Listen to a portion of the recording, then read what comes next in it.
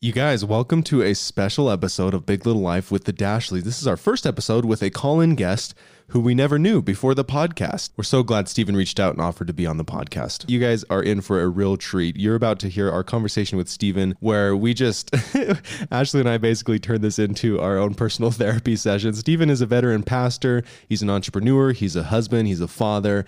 He is a super successful business owner along with his wife, Lisa. And man, he has so much insight in marriage, in building a business, in following your passion and following your heart as you design your own life. Man, he also has some amazing insight dealing with issues in his own marriage and also some other big challenges in his life with having a son with severe disabilities. So man, buckle up and just enjoy this conversation with us and Stephen David Leonard. Okay, Stephen, we are actually really excited to talk to you because reading your website, stephendavidleonard.com, and checking out your Instagram, we feel like you're kind of us, but like a couple years ahead of us.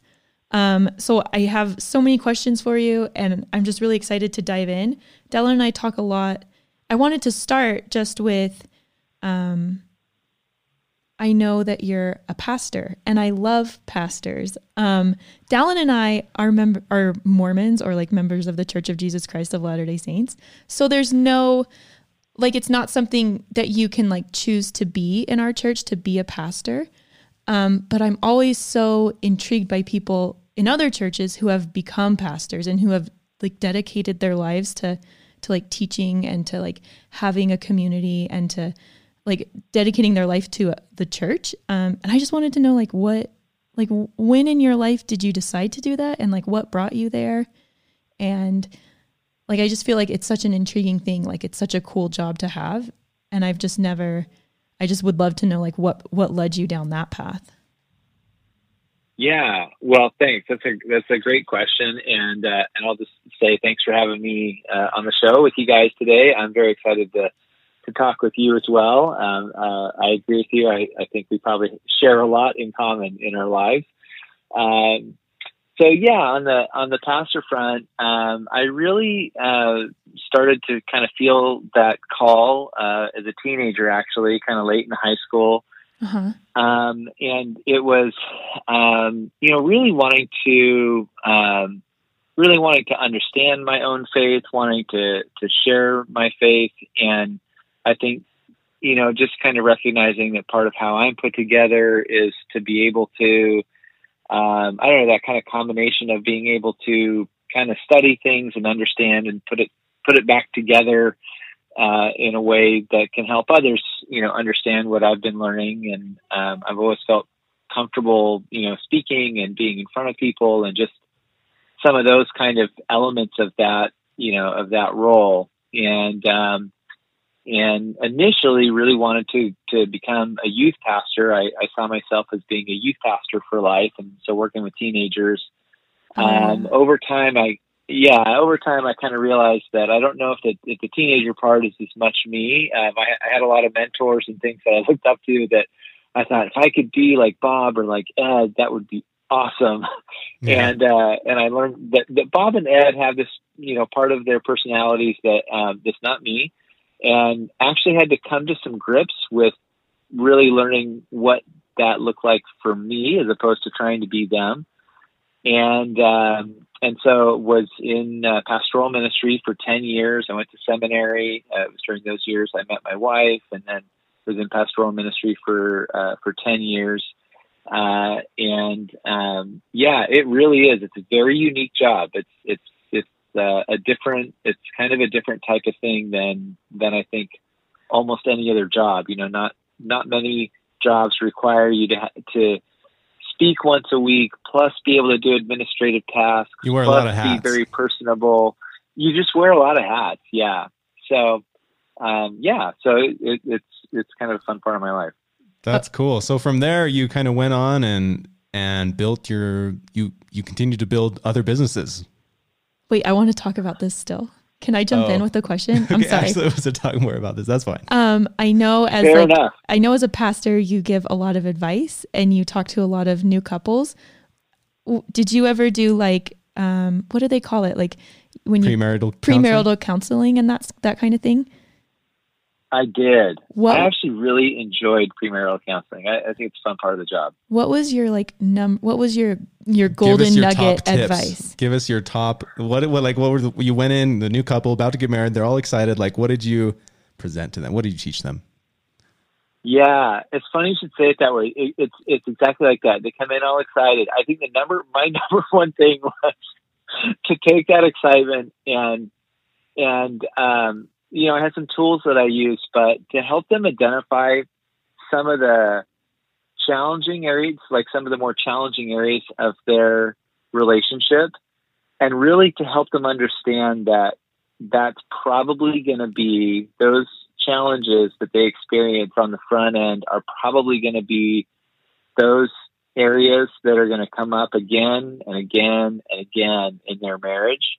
Mm-hmm. And so it's well worth diving into those and understanding them and, identifying them and really understanding them, because just because you get married doesn't mean that everything all of a sudden gets better and easier. Really, over time, you get to know each other better, masks come off, and it gets harder and harder. Mm-hmm. And so it's kind of funny. Like, I was going to say, I take that hope and dash it. And it wasn't quite that mean. It's probably good. It's probably good to give them like a reality check.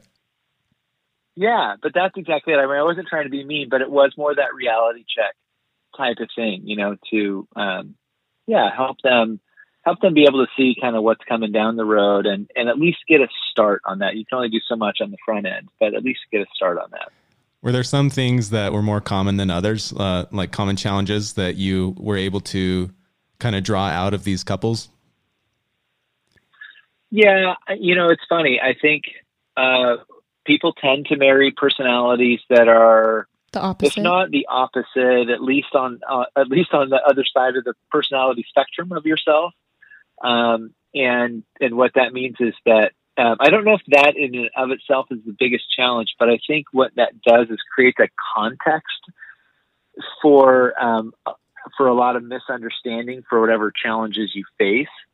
And so, like, there's just a lot of miscommunication that happens around that. Somebody being quiet, to one person, it's kind of the noble thing. To the other person, it's like, how do I get through, or how do I ever get out of you what I need?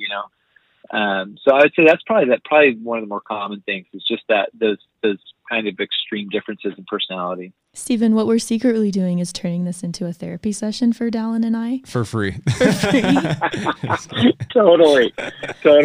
Well, and actually, you may or may not know about this in our life. Lisa and I both talk about this kind of publicly, but it's also interesting because a couple of years back, we just celebrated our 20-year anniversary ourselves this last summer. Thank you. And a couple of years ago, we went through kind of our own marriage crisis, and that gave me a lot of insight too, both into myself and into marriage. And, there's probably some changes I would make to go back today. If I was doing premarital counseling today, there's probably some things that I would, that I would say a little differently. But so another day is here, and you're ready for it. What to wear? Check. Breakfast, lunch, and dinner? Check. Planning for what's next and how to save for it? That's where Bank of America can help. For your financial to-dos, Bank of America has experts ready to help get you closer to your goals. Get started at one of our local financial centers or 24/7 in our mobile banking app. Find a location near you at bankofamerica.com/talktous. What would you like the power to do? Mobile banking requires downloading the app and is only available for select devices. Message and data rates may apply. Bank of America NA, member FDIC. Kind of interesting to think about that time in my life of doing a lot of premarital counseling and then having to go through a really rough time in my own marriage and to kind of work through those issues myself in an intense way. And fortunately, in our case, to come out much stronger on the other side. Right. So we'll give you some backstory on Dallin and I. We got married when I was 24 and he was 23. And about 2 years later, we had our first child. And before baby number one, I think we're still happy, but it was just, everything was so fun. And that was kind of our relationship, to like have fun and to just like fulfill each other. Like, I feel like all of our cups were filled. And then we had our first baby, And then 9 months later, we found out we were like surprisingly pregnant, a month pregnant with our second baby. And I feel like we've just been so focused on the kids and like going through like postpartum and pregnancy, like one after the other.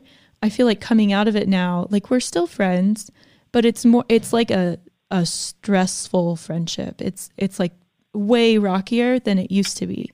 And right now we're just trying to figure out how to like regroup. And I don't know if we can ever get back to what we were, and I don't know if we want to, but it's like we are trying to like find our new identity after coming out of the like 2 babies in 2 years, like what our family dynamic is. And I feel like you could have some really great advice for us, like how to like make, I don't even know, like how to find.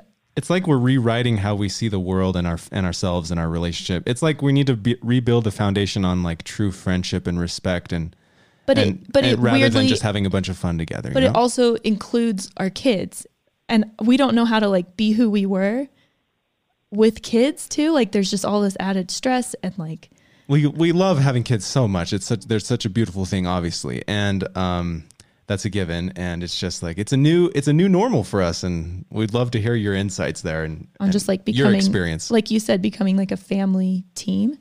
And like everyone having a place and everyone feeling important and like they have a voice and like they all belong. Yeah. I mean, gosh, first of all, I think it's so cool that you guys are just so open about that and just so open about your journey. No, one of the things that we say a lot is, everybody goes through challenges in their marriage. Like being married is hard and we don't like say that enough, but it is hard. And I think like the more that we who are married can admit that to ourselves, to our spouses, to those around us, and we can like actually talk about that on some level and share that with people. I think the better marriages that we'll have, because it'll free us to be able to share our struggles and to hear from one another, to listen and to speak into. So that's the first thing I'd say is just that's very cool that you guys are able to like see that and acknowledge that. Yeah, we got there. We spent a long time, like maybe even a whole year, just being so stressed that we weren't always happy. And then we finally decided it was okay to not always be like, to fight. Like we just like, instead of feeling bad and guilty and like our marriage was failing every time we fought, we kind of got to a place where we decided it was normal, and that we were imagining like marriage as this like fantasy thing where a good marriage is a couple who never has an issue. And I think we finally got past that one. Yeah. Well, did you think this would be therapy for Dallin and Ashley when you called in? Yeah, totally. Yeah. I was like, yes, let's have him on our podcast. Yeah, totally. No, it's great. I love it. I think these are issues. I mean, they're just so common, and so many people are dealing with it in silence, and they're afraid. They don't know who to talk to. They think they're the only ones, and they're not. Like so many people are going through these things. It's actually more common than not. And I think especially, just kind of where we started the conversation, I think, especially people of a faith background, spiritual, religious background, I think especially it's very common that there's both internal and expectations that marriage is going to look a certain way. And that way is somehow good and happy, and we want to say life is always better married, Yeah. And that doesn't really take into account that like we're all people with all of our hurts and all of our wants and all of our complexities, and then we're trying to do life together, our different backgrounds and different ways of seeing the world, and we're trying to do this thing together in the same four walls. Then, like what you guys are experiencing, then we have kids, and all of a sudden there's these other little demanding human beings that don't care about any of our needs. Like at all. Care No. what mood we're in, or if we're hungry or not, or whatever. Like, we're just, you just got to take care of them, right? Uh-huh. And they're pretty effective at demanding that of us. Which that's good. And like you say, it's like a whole other, it's just a whole other strain and a whole other demand. And so, so I think it's very cool that you guys are open and honest about that. And I think, just like one huge thing is, being able to, I would say this. Here's probably the first thing that I think of when it comes to like what helped Lisa and I in our marriage. And it's this. Yeah, this is what I want. Through lots of reading and going to marriage counseling and therapy and all kinds of things. One of the things that I learned is, we all make up stories. It's how we get through the world. So we see something happen, and we, inside our heads, whether we know it or not, we make up a story to explain it, right? So whatever, you see two people across the way waving their arms at each other, and you don't know what's going on. You just see them waving their hands, and you just make up like, oh, they must be having a fight. Well, maybe or maybe not. But what's interesting is when we come up with that little story, that little explanation, our brain scientists have found that our brain drops a tiny amount of dopamine into our system, which makes us just a tiny bit happy. And it's not something we perceive, like, it's not something that we're like, oh, there's the drop. It just happens. But it's that feeling of like, I know what's going on. Yeah, like we all figuring out right? the mystery. Like thinking that you get it. Is that what gives the little drop of dopamine, basically? Exactly. Feeling smart, or feeling like you're aware of like what's going on here.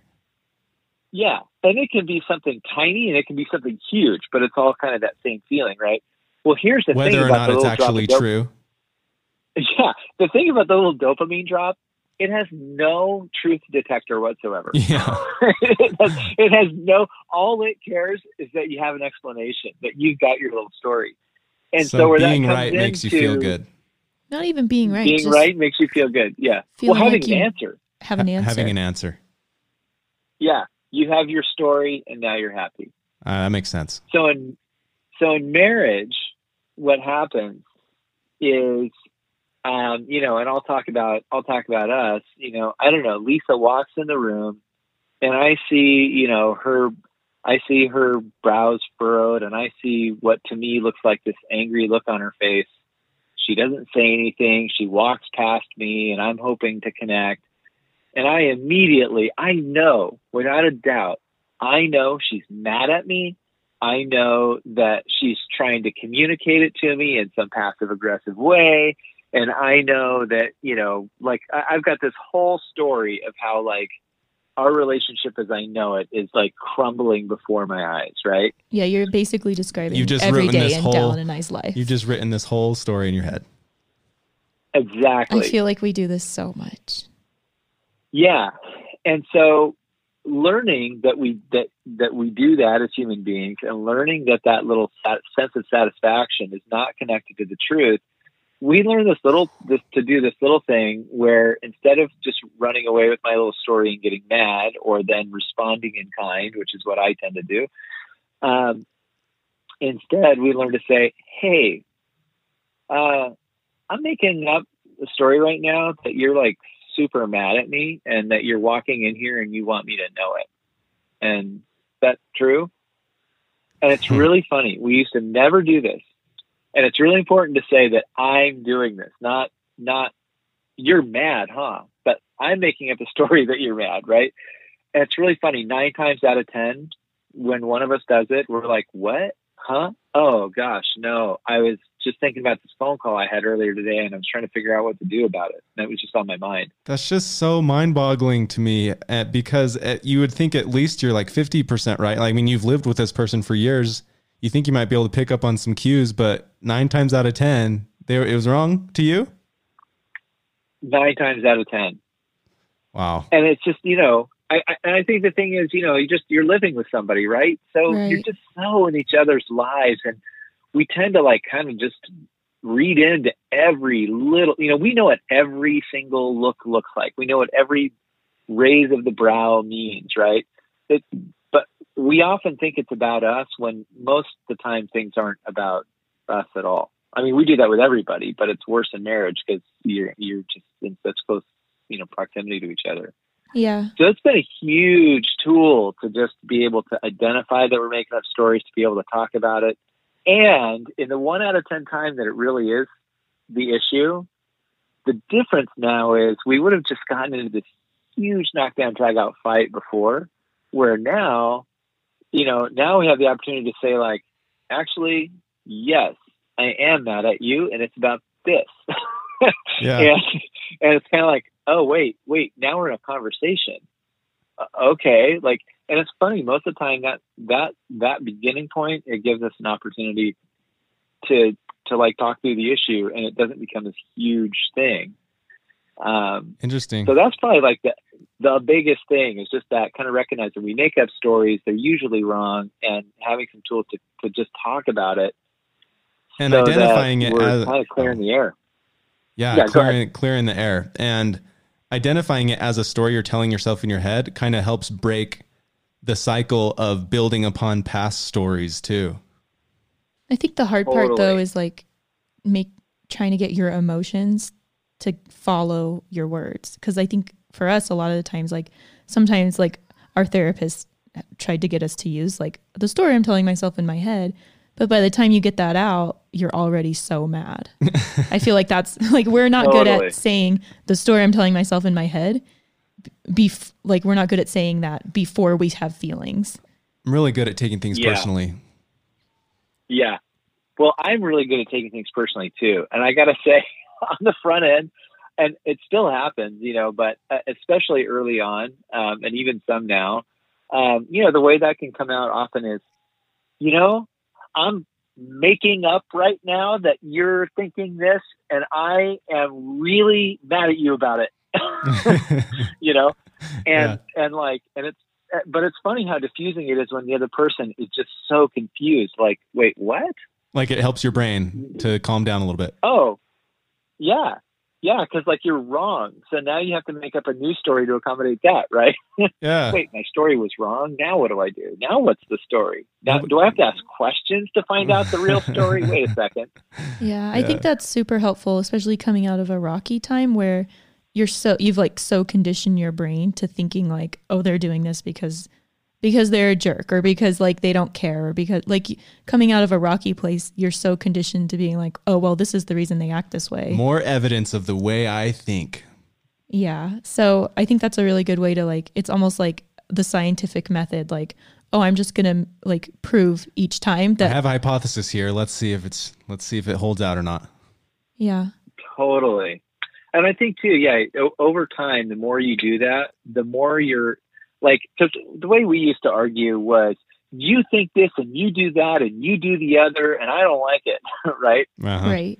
And taking this other approach, I just think over time, when you just keep seeing how wrong your own stories are, and you see how like you really do have to kind of communicate to understand where the other person's coming from, and like over time, I'm not humble in this way naturally at all, but over time it's kind of made me more humble in my story making, where I'm kind of like, oh, I'm not always right. Maybe I should ask questions instead of making accusations, Yeah. But it's because of practice, not because that's how I'm wired. Yeah. Yeah. And it helps to like acknowledge right out of the gate, I'm making up this story about this. Like, is it true or not? Not like the story going, it's even one step further than saying the story in my head is like I'm making this up right now. Please tell me if it's true or not. So I have this theory. You have a theory? I've been like thinking about it a lot lately. Like Dallin and I mean, like everyone fights, and every time we fight, I think to myself, like, why are we doing this? Like, I wouldn't have this fight with my best friend, like my girlfriend, my best friend who's like who I'm not married to. Right. Like I wouldn't have this fight with her, and it wouldn't get this personal this fast. And I've been trying to like figure out what's the difference between like my best friend who I love and my spouse who is supposed to be my best friend. But I've been like, I think there's like a really like a difference in boundaries with friends and like with your spouse. And it's super hard to navigate. Like I'm really good at navigating the friend boundary. Like I just don't go places that I would go with Dallin, and I don't cross lines that I would cross with Dallin. But also like our lives aren't tangled. Like Dallin and I's life is like entwined with each other. Like, and it's just like a really hard thing, like something I've never like been trained in or experienced. I wish there was college for marriage, like how to like figure out that relationship to like be best friends with someone where it matters if they want to move away or it matters if they want to change their job. Like if my best friend was like, oh, I'm getting a new job, you'd be like, oh, well, that's great. But if Dallin was like, you know what, I'm going to change jobs, like it would be a huge thing for me. It's hard to be best friends with someone. And I think you can get there, but I might just be like a totally different place being best friends with someone where like every huge decision for his life, like a decision he wants to make for him, like he can't just think about him. He has to factor in me and he has to factor in our two babies. Like it's really hard. What's your take on that? I don't know. Like what's your theory on best friends in marriage? Like, yeah, I think you're right. I mean, I think the issue there, I think the stakes, as you're saying, I think the stakes are just higher. You know, like you say, your best friend wants to get a new job, and let's say you think it's a horrible idea, right? Yeah, like I don't say anything. I mean, if they do, then whatever. I mean, you can still support them, and when they say, "Oh my gosh, I made a huge mistake," you can just be their friend, and it doesn't change anything about your income. It doesn't change anything about your schedule. It doesn't, Yeah. So like in marriage, spouse, like should I just it's everything, right? Yeah. Yeah. Should I just be that way with Dallin? Like, is that the way to have the perfect marriage? To just to not care as much, or to like just be like, yeah, you do you, I'll do me. I don't know. Like we're trying to like figure this out where we can both be happy. And he doesn't feel like I'm controlling his life, and I don't feel like he's controlling my life. It's like this murky water. But I don't think we can be so like dichotomous that I am like that. Like, oh yeah, do whatever you want. Like, we'll be cool. Yeah. I think that you do have to, I think that we all have to recognize that the relationship is different, right? Like, the stakes really are different inside marriage than inside a friendship. And so I think I think the starting point is there, recognizing that like the decisions that we make impact our partner and our kids and our whole family dynamic, really. And so we do, I think, have to make our decisions within the context of that system. Right. Mm-hmm. The friendship system is one system with one set of rules. The family system is another system with another set of rules. And I don't mean rules in the like, here's the 10 things you have to do. I just mean the dynamics that work there. Right. So I do think it's different, for one, and for two. And then this is where I think it gets, honestly, where I think it's like, there's as much art as science, and it's this, I think like, this is something that Lisa and I work on a lot, is understanding what I have to understand, what I need and what I want, like as my own self, right? And she has to do the same as her own self. And then we have to bring those two things together to figure out, and how does that work for the two of us? And so sometimes we need to create space for the other person to be who they are or do what they need to do, whether it's work or whether it's, one of the things that came out for us was Lisa has a big family. She has a number of sisters. And for her, she wasn't getting as much time with her sisters as she needs. Mm-hmm. And one of her stories was, I wouldn't let her do it. Where once it kind of came up, I was like, no, I'm happy for you to do it. I didn't even know that you wanted to do that like that. And there's some things that we have to do, because our oldest son has special needs and things, for me to watch the kids, we always have to think about kind of what's the childcare situation here, who's on, and, whether it's me or her, or we have somebody helping us.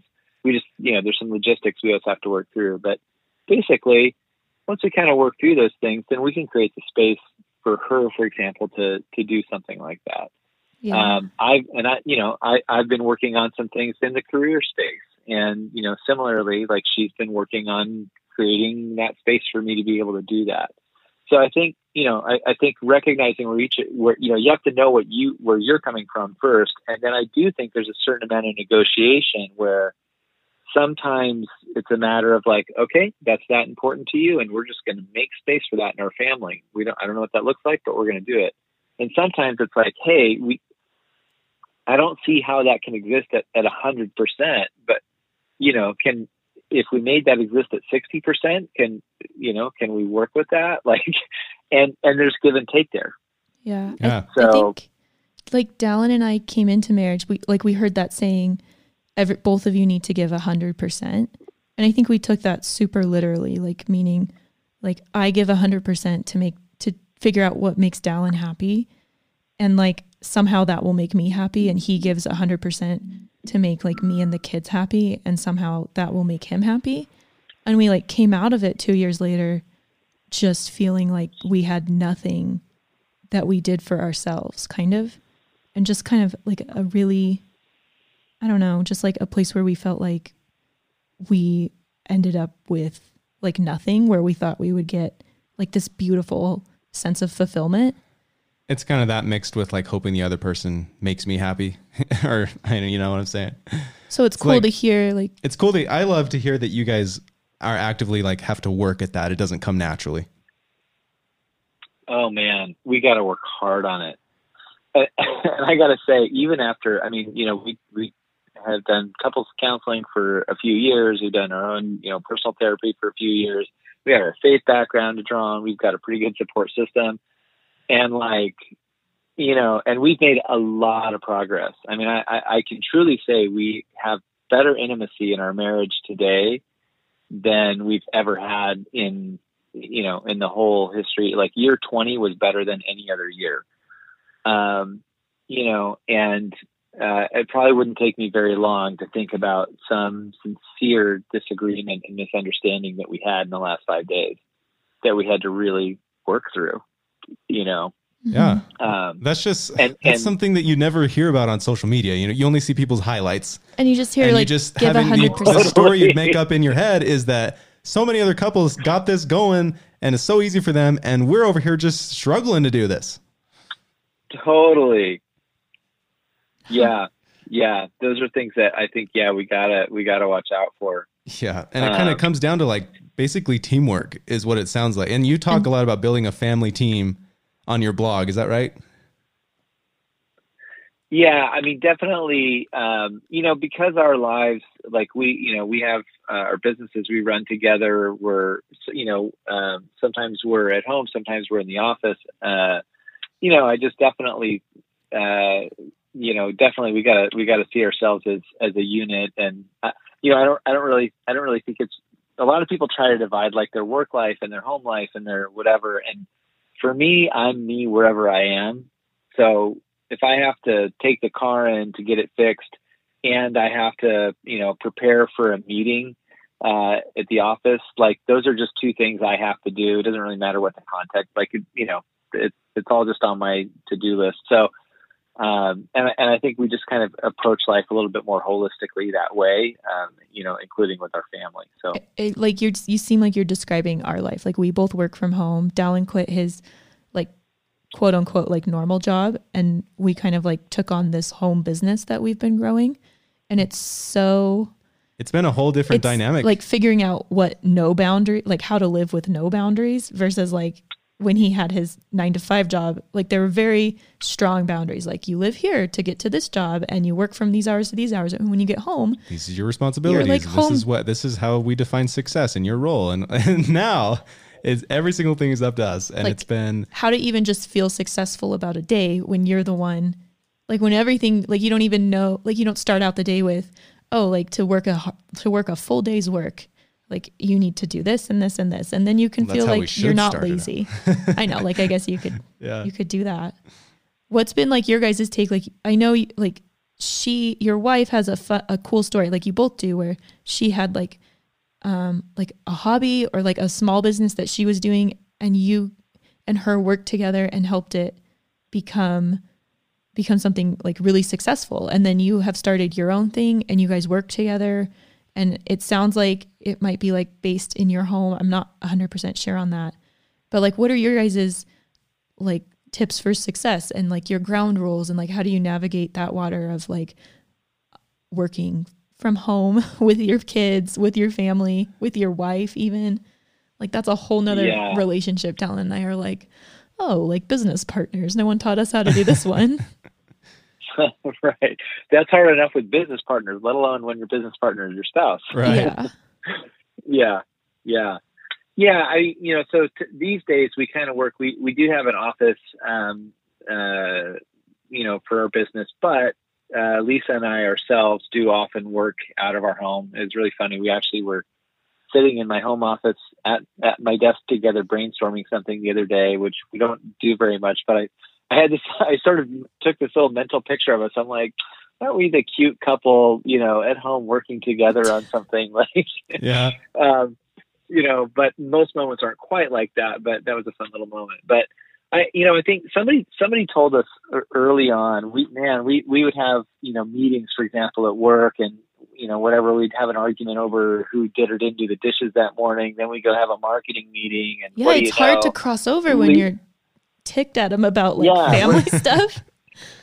Yeah. So we're in a meeting with, 3 or 4 other people, and like, I don't like your marketing idea, Lisa, and, and it's really about the dishes, Yeah. And, hashtag our life. For some reason, our employees got really uncomfortable with that. I don't know why. But, somebody told us at one point, like, hey, one piece of advice is just identify context. And so, it's kind of like, it's like getting, I'm in California. So it's a little bit like, you get on a plane in Chicago in the middle of the winter, and you've got this big, heavy coat that barely keeps you warm. And you land in LA, and you walk outside into, 80 degrees on a cool December day. And all of a sudden that coat is just out of place. It was fine in Chicago, but it doesn't make sense in LA anymore. And it's kind of like, there's things that, like, when you guys are at home and you're a couple and those are the hats you're wearing, that's great. Like, that's fine, that you can relate that way.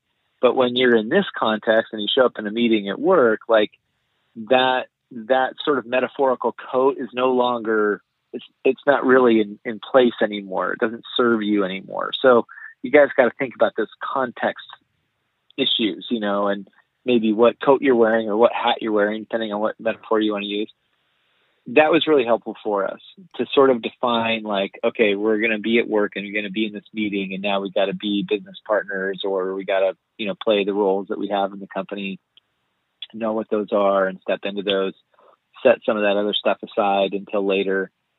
And in a sense, kind of recreate those boundaries that you're talking about. Even if you have to do it sort of artificially at first, because it's helpful. Those boundaries, those constraints that exist in sort of more traditional settings, they do help. Like you're saying, they do help sort of define your life and your world. When everything's up to you, in some ways, I think you got to go back and start redrawing those lines to help yourself. Yeah, that's golden. So I need to like draw some lines. You were a pastor, right? And then something happened, and now you guys own these like 2 businesses. You're entrepreneurs. Like, what happened in between? Like, was it your wife who started something first, or was it you, or was it like you wanted more? I love a good business startup story. They're like my favorite thing, because Dallin and I like lived it. And I think there's so much like bravery in them, and so much hope, and so much inspiration. And I know we have like a lot of listeners who are kind of in a place where they're working one job and maybe they want something different for their life, or they want like to somehow like make more money, or to like just change their position or change their career. And it sounds like you guys did that, going from, I don't know if you still practice as a pastor, but like going from just doing one thing to doing something totally different. And that's a big, scary jump. You designed your life the way you wanted it to be. Yeah. Yeah. And still are making some changes. Yeah. Yeah. So it started when our son was born, our first son, when he was born with special needs. My wife was a special needs teacher. I was a pastor. And, because he had special needs, for my wife, she was working with kids with special needs all day long, then came home to deal with our son's special needs. And she just felt like she needed something else. And she's just a creative person. And so she started kind of making jewelry for fun as an outlet. And over time, started kind of giving it to friends, selling it to friends, seeing if friends would host, parties and sell it to their friends. And kind of, it just sort of started growing as, first just a creative outlet, then to a hobby business. Eventually we got to the point where, where I was helping her during my quote unquote off hours, helping her kind of with the vision piece and the sort of business leadership side of it. A friend of mine and I built our first website. And at some point it started kind of taking off, and we realized there was two things that happened. One was we realized that we needed somebody to do what I was doing full time, and it needed to either be me or we needed to hire somebody. Uh-huh. And at that same time, our oldest son needed open heart surgery, and which is we just knew we were facing some few months long period of kind of serious medical stuff. And I didn't see how to keep going in my role with the emotional demand of all that, with the time demand of all that. I didn't see how to continue in my role as a pastor while also kind of jumping in with our family and having the emotional bandwidth, the time freedom to be able to kind of do whatever our family needed. And simultaneously, I was really enjoying I was also just enjoying sort of all the relationships you make in business, where you're just, there's so much that's outside your own four walls. And that was something I thought would have. I thought I'd be more involved in the community as a pastor than I was. So I was seeing that with business. So we just decided, you know what, let's just go all in together. And so I took the step into full time with the business about 10 years ago. Oh, wow. And that's a scary time to start, right before your one of your kids needs surgery and stuff. Oh, it was a crazy time to start. I mean, I don't know if I'd recommend for anybody to do what I did, but it's, our whole business life, the whole trajectory of our business is like looking back and going, that worked, but was it a good idea? Yeah, but what if it didn't? Yeah. Yeah. I mean, but we've kind of just followed our noses a lot, and there's been a lot of being in the right place at the right time. And I think for both of us kind of learning that like we both have maybe a certain knack for different elements of business that neither one of us really knew that we had on the front end. So we jumped in and we were working together and building a team over the last 10 years for our business. And we've been fortunate enough, we've been able to buy a couple other businesses, and we were able to do all of our manufacturing. We own a facility. We're in the central coast of California. We have a facility now in Southern California that makes all of our designs for us, and which is just huge to have an amazing team that we have there. And we've been able to kind of continue a legacy in with that business as well, and continue to employ some folks there. And then 2 years ago, there's a sense, I would say, of my calling that I felt like, I'm not really living up to part of my calling, and it is that sort of teaching and engaging with people. Like I'm doing this kind of behind the scenes stuff, but I miss that part of being a pastor where you get to really engage with people and speak and teach and share insights and things like that and connect. Yeah. And so, and kind of one of my themes has been actually what you guys just said.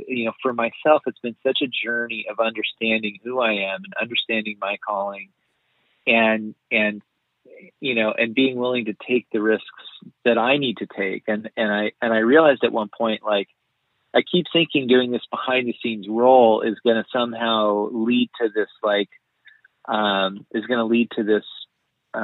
this other thing where I'm not behind the scenes anymore, but it's like the wrong trajectory. And so at some point I realized, you know what? I'm also not experiencing what I want in my life totally, because I'm not doing the things that have that result.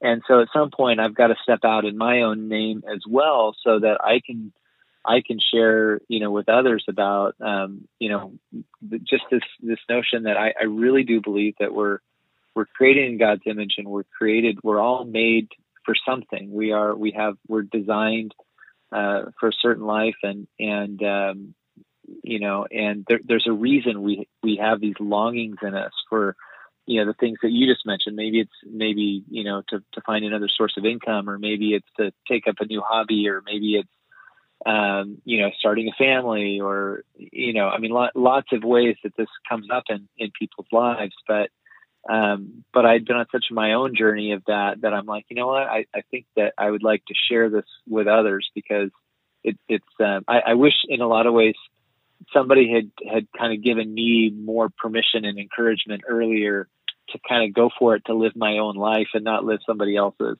And so I wanted to be able to do that for other people. I love that. I totally resonate with that. Like Dallin and I both believe, like you said, like we're created in God's image, and we don't come from nothing. Like we come from greatness. And there's a reason that, like, when we're here, like on earth, that we crave like greatness, and we crave success, and we crave happiness. And those are all things like that God wants for us, to be happy and to be passionate and to follow our hearts and to just like achieve, like become our greatest selves. That was our theme when we first started dating, was achieve greatness. Yeah. Remember that? Uh-huh. That's great. Yeah, that's cool. We're looking at your website right now, and you guys have some really, really pretty jewelry, really cool stuff. Thank you. You guys are killing it. So you're the main designer for all these, or you work with a team of designers? So for the Lisa Leonard line, Lisa's the main designer, and for the Stephen David Leonard line, I'm the main designer. And then we do have actually some design. We do have a design team that helps us, kind of take our concepts and bring them into reality. And we've got it. And I gotta say, we got a great team that we work with today. Yeah, it's awesome. It's just like, it just feels like there's a soul to the things that you create. Dallin and I would love to like jump into this world of, like, we create videos, and we create like content for the internet.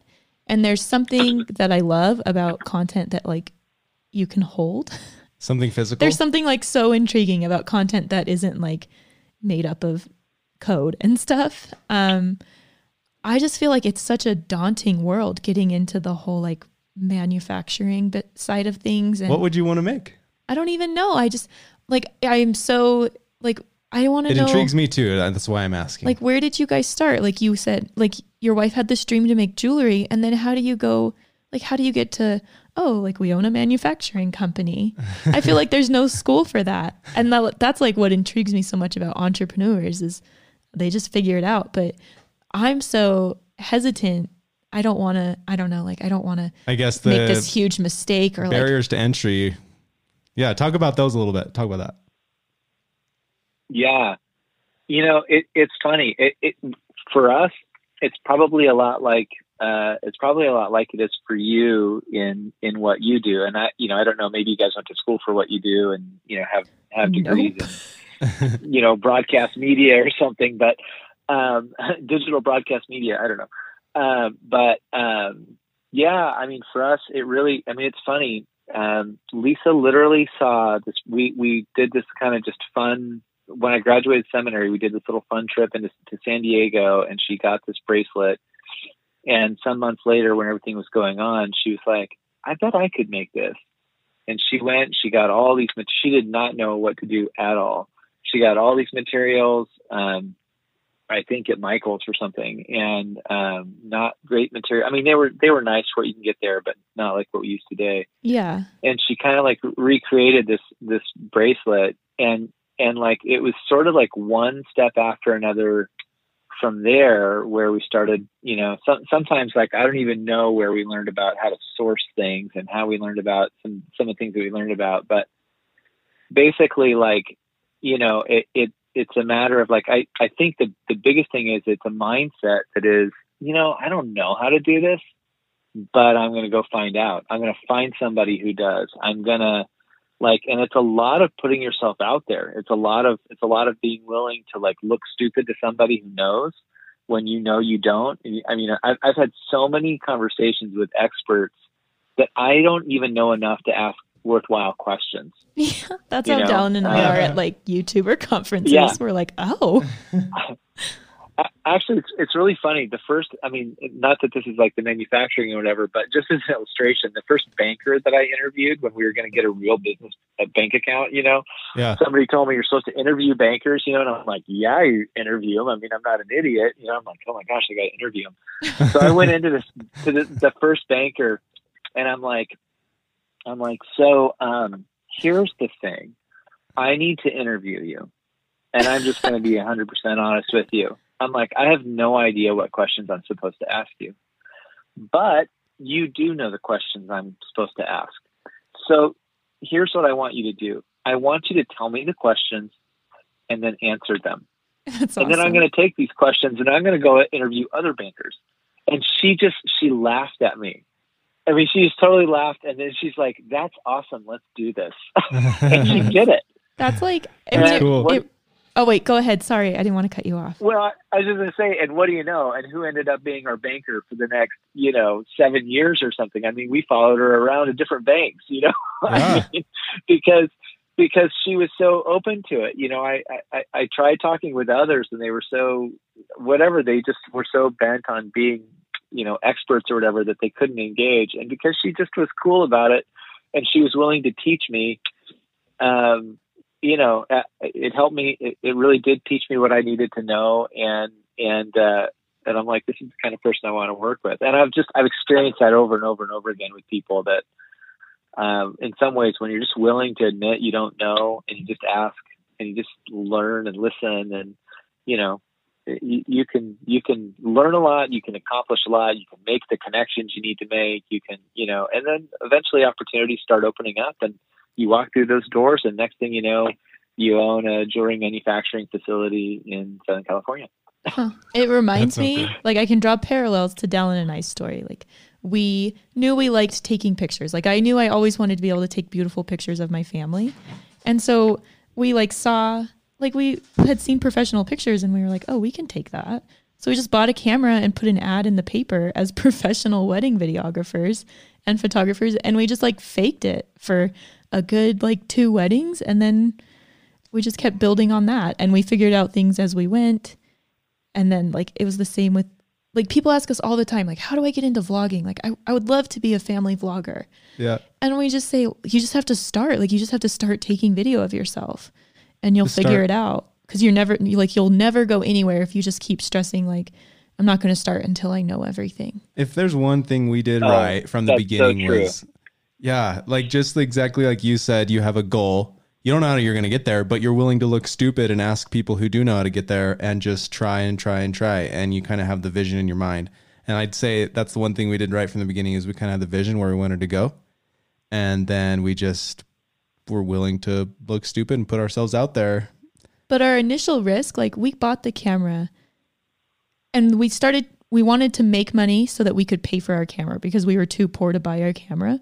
So we just took a risk on buying a camera, but we just had this crazy idea that we could just get people to pay us for pictures and we would pay off our camera. Well, here's how we did it. We did free ones first and then put those on our website, and then people saw those and then said they wanted to pay us to make pictures like those for them. Yeah, I guess so. There's like a spark of entrepreneurship So we didn't lie in there. But we didn't start out being like, oh, our Dallin's job is we're going to be professional like YouTubers, like, and have a podcast. And like, that was never like our first goal. It was just the vision built slowly. I think we just followed like a dream of ours, like a dream to have a nice camera. And then we figured out we were talented at it and built our job on our talent and our dream. I guess. I don't know. Yeah. But it sounds like I think your wife kind of did that. Like, she just wanted jewelry. She wanted to make her own jewelry. And then she just thought she was good enough to give it to other people and then to sell it and then to like build a company. That's exactly right. And it's funny. I would say some of our key risks are like this. She came to me one day and said, she was our boys were young, and she said, hey, she was working in homes at the time, part-time. She was paid for 20 hours, working 30 hours because she had to drive around the county we live in. And she was working with families with kids with special needs because she has expertise there. And she goes, so I did the math, and after the babysitters paid, gas, et cetera, the 20 hours I'm paid for and the 30 I'm working, I'm bringing home $200 a month. That's hard. I'm like, okay. And she's like, what would you think if I made the jewelry business and when I say jewelry business, I mean, just, wait for the numbers here. What if I made a jewelry business my job, and I'll work 20 hours a week, but I'm just going to work 20, not 30. And I'm pretty sure that if I do it and I focus those 20 hours, I'm pretty sure that I can sell $200 a month worth of stuff. And I said, okay, well, you need to make $200 worth of money, not just sell 200. And she's like, right, I'll make $200 a month. Yeah. And I'm like, and I was a pastor and she was doing this, and I'm like, okay, so that $200 a month, that's our grocery money. And she's like, right. And I'm like, all right, let's do it. Wow. And on the one hand, it's only $200 a month. On the other hand, it was our grocery money that we gambled. But we're just like, the thing is, though, when the stakes are real, we'll figure it out because you have to. And so we went for it. And it was kind of the same thing when I stepped into the business, that like, okay, so I've got benefits, I've got, a paycheck that we can count on. I've got, and we're kind of like, you know what, we're going to put that on the line because I think we can do better if we're both focused over here. I think that we can increase that and be ahead. And I think taking those risks and then also knowing where, being willing to say, hey, I've learned enough about this area to know that like I'm never going to be as good at this thing that my business requires as someone who's trained to do that. So now I'm going to totally step out of that piece of my business and I'm going to hire somebody to do it. That's the scary and that's its part. own thing. I mean, yeah, and that can be like for us. The first one of those was I'm like, Lisa, you can't answer the emails, make the jewelry, put everything in the envelopes, put it in the mail, take the photos, on and on and on. I'm like, can we find a college student that can help you put the stuff in the mail? Like that. She's kind of like, I don't know. I'm going to lose touch with the business. Yeah. Oh, yeah. And I'm like, let's do it. She's Uh-huh. like, okay. But, and it just kind of goes like that. So. Man, that's inspiring. That's so cool. And it paid off well for you. And now It you guys changed your both life. have these, this really cool jewelry. It's more than jewelry, bags, necklaces, even a game, a cool chess set. Man, that's awesome. Congratulations, you guys. That's really cool. Thank you. Yeah. It's been a fun journey. So what's next for you guys as we wrap up the podcast here? Just tell us what's next in your life. Yeah. So, we're continuing to develop the businesses and, we're definitely trying to develop, more and more the Stephen David Leonard brand. And, I'm actually kind of more on the, you guys are talking about it'd be interesting to manufacture. I'm fascinated by what you guys do. I'm trying to get more and more into the content Let's trade. world. And Cool. yeah. And so that's where we're trying to focus these days. Nice. Yeah, that's awesome. Well, maybe we can trade on something. There you go. We're great at business trades. Man, well, Stephen, I like thank you it. so much for taking the time to chat with us. This has been really, honestly, it's been really cool to get to know you, and thank you for your advice. And my key takeaways are just working, being intentional and working on things, and using the phrase, the story I'm making up in my head is, and letting myself do that before the emotions are already flooded, and just being aware there, and then being willing to look stupid and put myself out there and just, and like have my goal in mind of what I want to accomplish, and then go and do what it takes to get there. Yeah, it's figuring out what makes you happy. Yeah. That's key. I think that's Yeah, the hardest I part, think that's figuring right. out like what you want to do. Because a lot of people, like, I don't even know. Still, like, I'm figuring it out, and I think We I'm should on have the a path. vision board. Well, like, I think I'm on my path, and I think you're on your path, but like, that's so hard to figure out what you want. Like, like, what do you want? Like, no one, I don't think a ton of people can answer that. Like, really. Yeah. Well, let's work on It's that. hard to imagine what you could do. Yeah, that's a whole fun topic in and of itself. I'll restrain myself, but I think that's been one of my massive areas of journey, and that's been one of the things I think that I think a lot of people feel that way. I've had my own experience of it, and that if we're at the beginning of our time, that would be a fun topic to delve into. Hold on. Dive into it for a second, Stephen. Do you? Sure. I know that we're Well, over our hour. Do you have more time, or? I've got just a couple minutes here. Okay. But yeah, quickly, I would just say I think a lot of, I think that we do have that sense of what is that, what's that thing that I really want. And I think actually what I found to be true is most of us actually kind of know what that is, but it's really scary to admit it to ourselves, let alone out loud.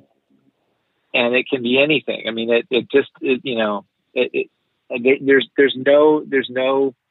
want that's any scarier than any other. It's just whichever one is yours is the scariest one for you. Man, I wonder why it's so hard to say it. Yeah. And it's funny because, like, I think we really think like, well, if I really want this, that must be the one thing I'm not allowed to have, or some version of that. Huh. And, and I think we grew up with a lot of, like, in my case, and I think in a lot of people's cases, we grew up with voices telling us, yeah, don't do that. Oh gosh, that's what oh no, you can't make money at that, or that's a silly idea, or you're not as good at that as you think you are, or, oh, don't try that. That's, only weird people care about that, or whatever. I mean, lots of negative voices, and we internalize those as we go through life, and we believe them more and more. And so it makes it more challenging to like go for it. The stories you're telling yourself in your head. The stories you're telling yourself in your head. I mean, life is about story in my opinion, but, and it's, yeah, I mean, it's, we all live out our stories. Yeah. And so part of our goal is really to continually try to align ourselves to our real story. Our real story.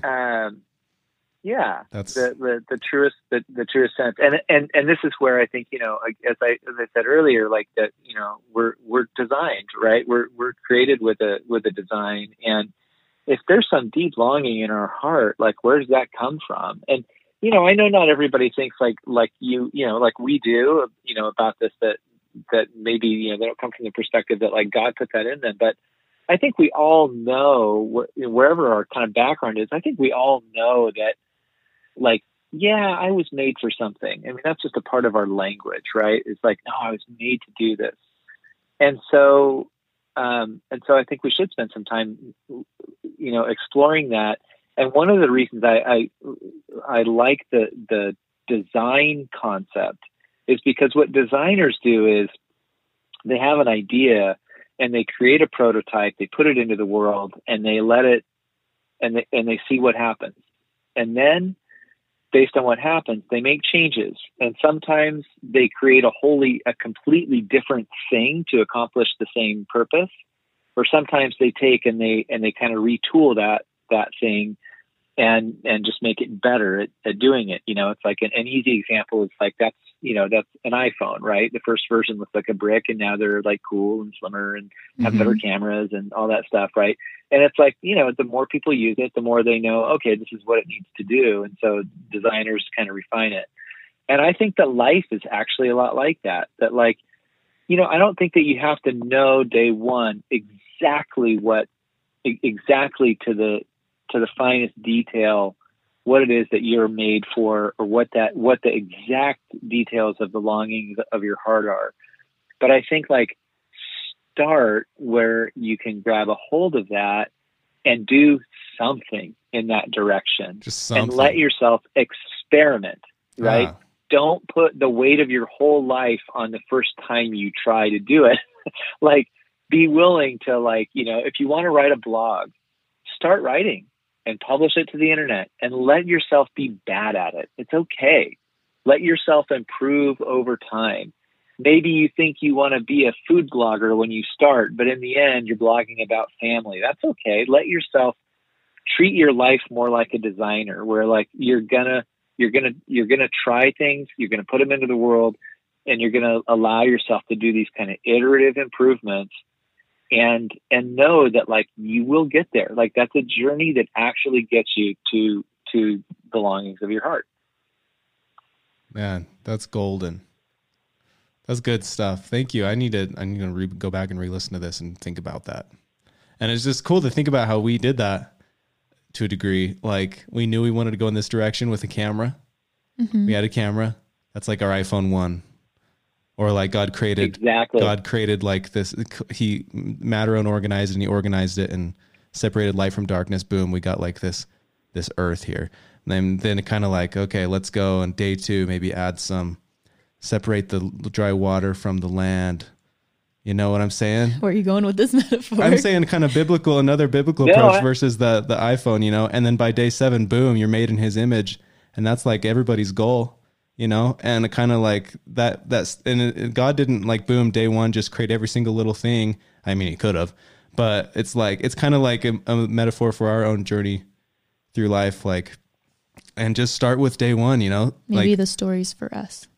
The story of the creation. I think that like we shouldn't be so upset if we don't create this beautiful metaphorical earth with water and mountains and animals and beautiful plants and like so many humans. Details. So many details. Like, just start with organizing matter, creating an earth, creating one thing. I love that. I love that. That's definitely where I go myself. And to think that like God didn't create it perfect day 1.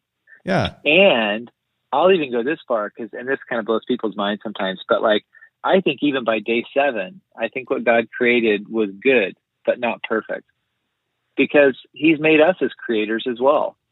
Like he in a lot of ways, when on day 7, he called it good, and also called humanity to keep developing and keep making and to keep engaging. And it's kind of a blank canvas for us to beautify the earth, keep developing. Yeah. And so, I really like that. Man, what a cool note to end on with our podcast. Yeah. Yeah, that's inspirational. Thank you so much again, Stephen, for your time. And man, it'd be cool to have you on again sometime. One day we need to meet in person. Yeah. So you're in California. Yeah, it'd be great. Yes. Full time. Where are you guys based? I missed that. I'm sorry. It's Salt Lake, Utah. Oh, Salt Lake, Utah. Okay. Yep. We're not too far from each other. Yeah. Cool, man. Well, thank you again. Just best of luck in your future endeavors, growing your business and growing like as you expand like your social media. You guys should totally publish a course on how to like go from like creating like hobby stuff to like manufacturing. I feel like you could kill it with a course. An online course. Yeah. Thank you. Thanks. That'd be cool. Man, have a great rest of your day, Stephen. All right. You too. Thanks so much. See ya. Cool. Thank you guys for tuning in for this special edition of Big Little Life with the Dashleys. And we're excited to start having more guests like this on the podcast. Hope you guys enjoyed it. Go leave us a review if you haven't yet on iTunes. That really helps us out. And thank you to all the podcast supporters as always. And have a great rest of your day, you guys.